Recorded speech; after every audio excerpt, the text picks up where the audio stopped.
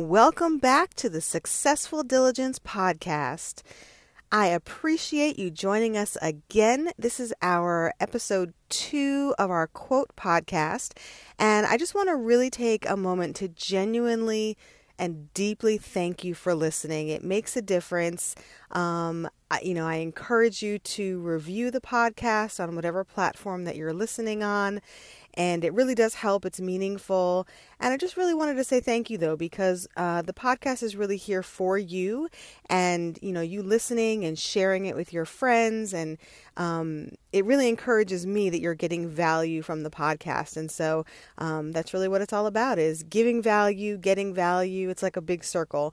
And so I just wanted to let you know I appreciate you listening to every episode and coming back for more. And the goal, of course, is to provide an increasing amount of value. And I'm super excited about the month of February because I've got some guests who are lined up to join us, and they are incredible people full of just knowledge and wisdom and incredible value to offer you. And I'm so excited for you to hear them and glean from them and just learn and grow as we all do in life.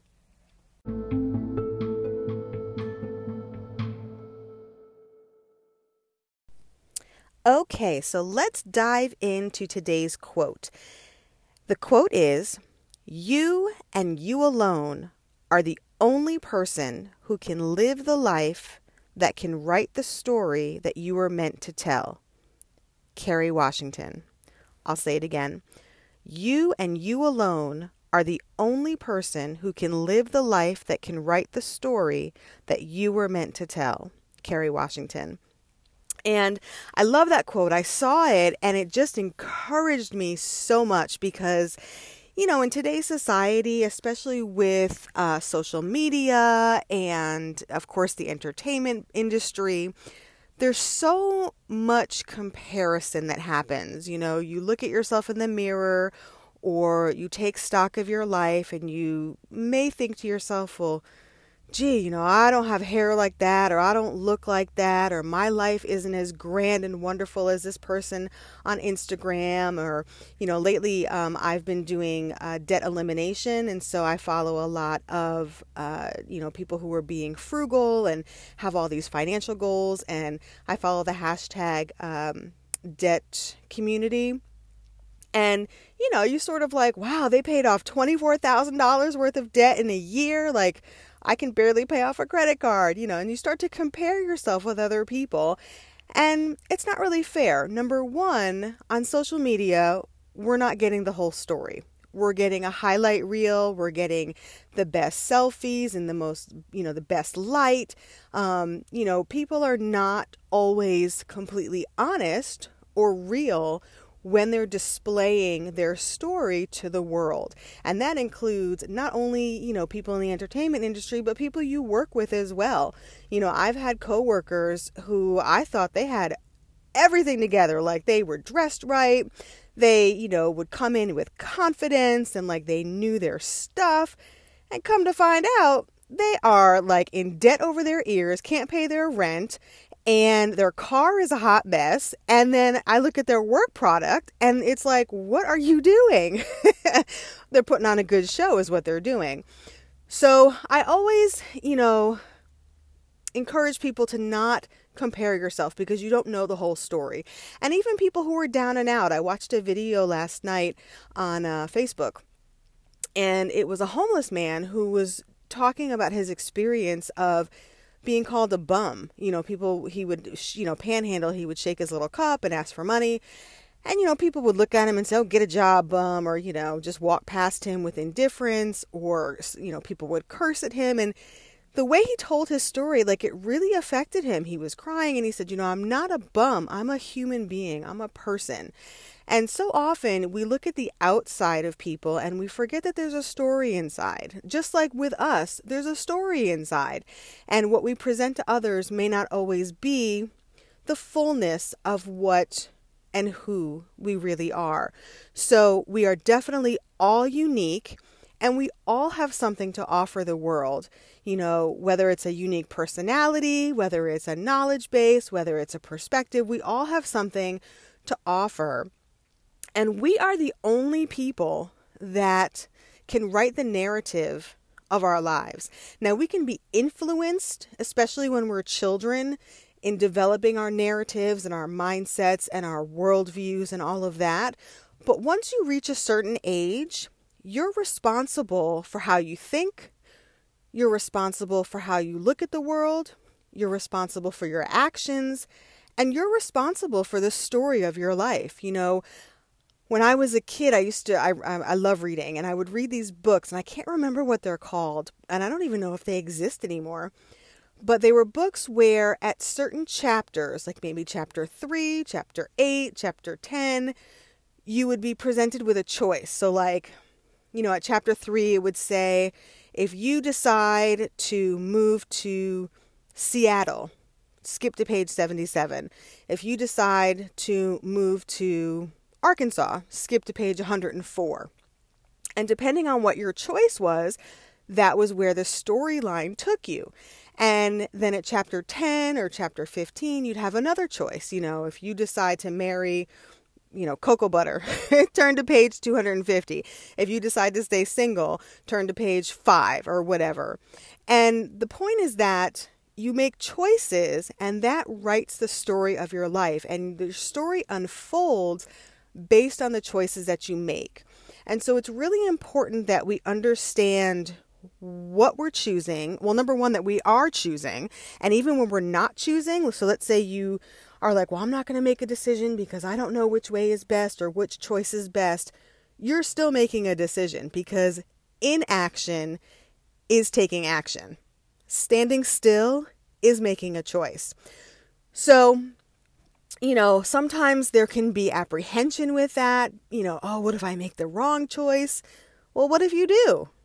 Okay, you make the wrong choice, you pivot, and you make another choice, and you make another choice, and you keep writing the story of your life.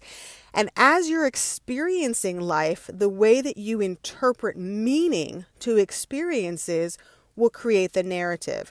So, for example, something horrible can happen, and you think of families where you have siblings that grow up in the same household. Let's say it's an abusive household. And child A develops a narrative of, oh, I'm a victim. This is the way I'm supposed to be treated. And they encounter life with that story in their head, and then inevitably they end up in abusive relationships, or they have low self-esteem, and their story unfolds like that. Well, child B, who had the same experience, the same parents, the same abuse, they decided to make a choice to change the narrative and become a victor and say, you know what? It stops with me. I'm going to make different choices. I'm going to be successful. I'm going to break out of this pattern. And their life takes a different track. Well, what is that? You've got two people with the same genetics, same household, and yet two completely different story narratives that come out of that. And it boils down to choice, because you can choose how to interpret meaning to a situation. You choose to apply what an experience means. So, I'll give another example. I had a job in Oregon that I loved. It was like my favorite job. It was my dream job. It was everything I wanted. I worked so hard for it. And it was like the top of my career. I was a national consultant for an evidence-based model of foster care. And I would travel like 3 weeks out of the month. And it was so fun.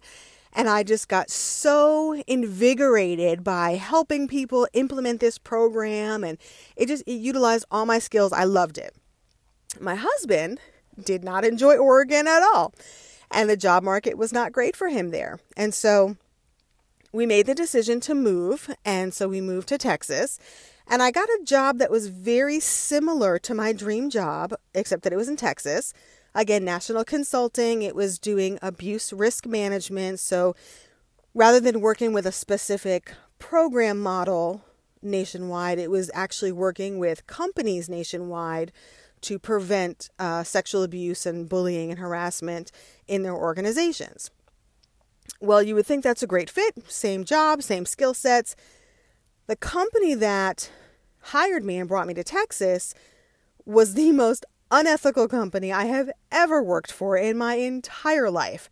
And so after 7 months, I said, you know what? I cannot do this. I could not function in a company that was so misaligned with my foundational values. And so the company, and they were also racist, but that's a whole different story. So we had a discussion, and they supported me in my job search while I looked for another job, and I found another job and went back to direct service, meaning I worked for the state in child welfare as an investigator, specialized services. So it was a higher level of investigation where I only dealt with child death, severe abuse, and sexual abuse. And after 6 months of that, taking a pay cut, high stress, not getting paid what you're valued, my husband said to me, you're not happy. And when you're not happy, I'm not happy. And I can't live with a wife who's not happy because I was becoming a crazy person. And he said, you need to really do some reflection and think about, are you done with social work? And is it time for a career change? Or what can you do to make this job bearable? And I had to make a choice, and I had to self-reflect. And what I decided was that I had met all of the goals that I had set out for myself in social work and child welfare. I recognized the stress and the toll that it was taking on me mentally and physically. And I decided to leave social work after 20 years of a successful career. After 20 years where I was still paying off student loans from getting that degree. Okay, this was a big decision. But I decided that I and my mental health and my emotional health and my marriage and my physical health was more valuable than continuing in a job that was tearing my life down.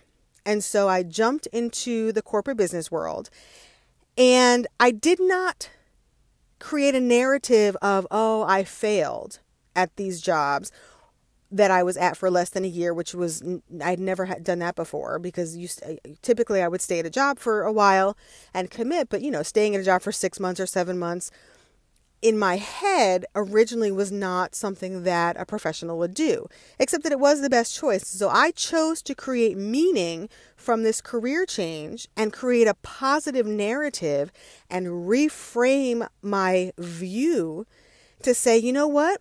I can still be of service, and I can use all of these skills that I paid a pretty high price for with my master's degree. I can use all of those skills in the corporate business world. And that's what I decided to do. And so what I did was I then shifted, pivot, and put 100% effort into my new career.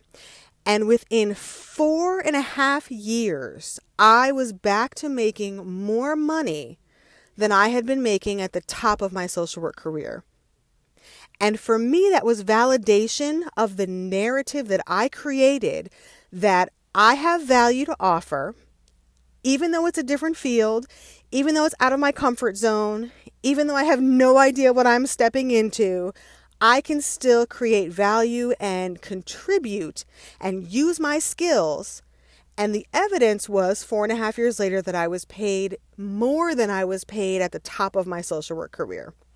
So I chose to live the life and write the story that I was meant to tell, because I can share that and help other people rewrite their narratives to be value added, to be encouraging, to be stimulating for self-care, and to have a worldview that says, I'm in charge of my choices. I have power and control over my choices, no matter what the circumstance is. You always have a choice. Even if you cannot change your circumstance, you can change your response. You can change your attitude. You can change your narrative and your viewpoint of how you're looking at that situation. In everything, there is a choice. And so I just encourage you to really take this quote to heart, that you and you alone are the only person who can live the life that can write the story that you were meant to tell. Kerry Washington. You have a story to tell. You have a story to share that someone else can benefit from. And you are the only person who can write that story. And so I just encourage you to honor your experiences and to find value in every situation and to really understand that you are empowered to choose in any circumstance you find yourself in. So I hope that you found value in that, and I encourage you, until next time, keep walking.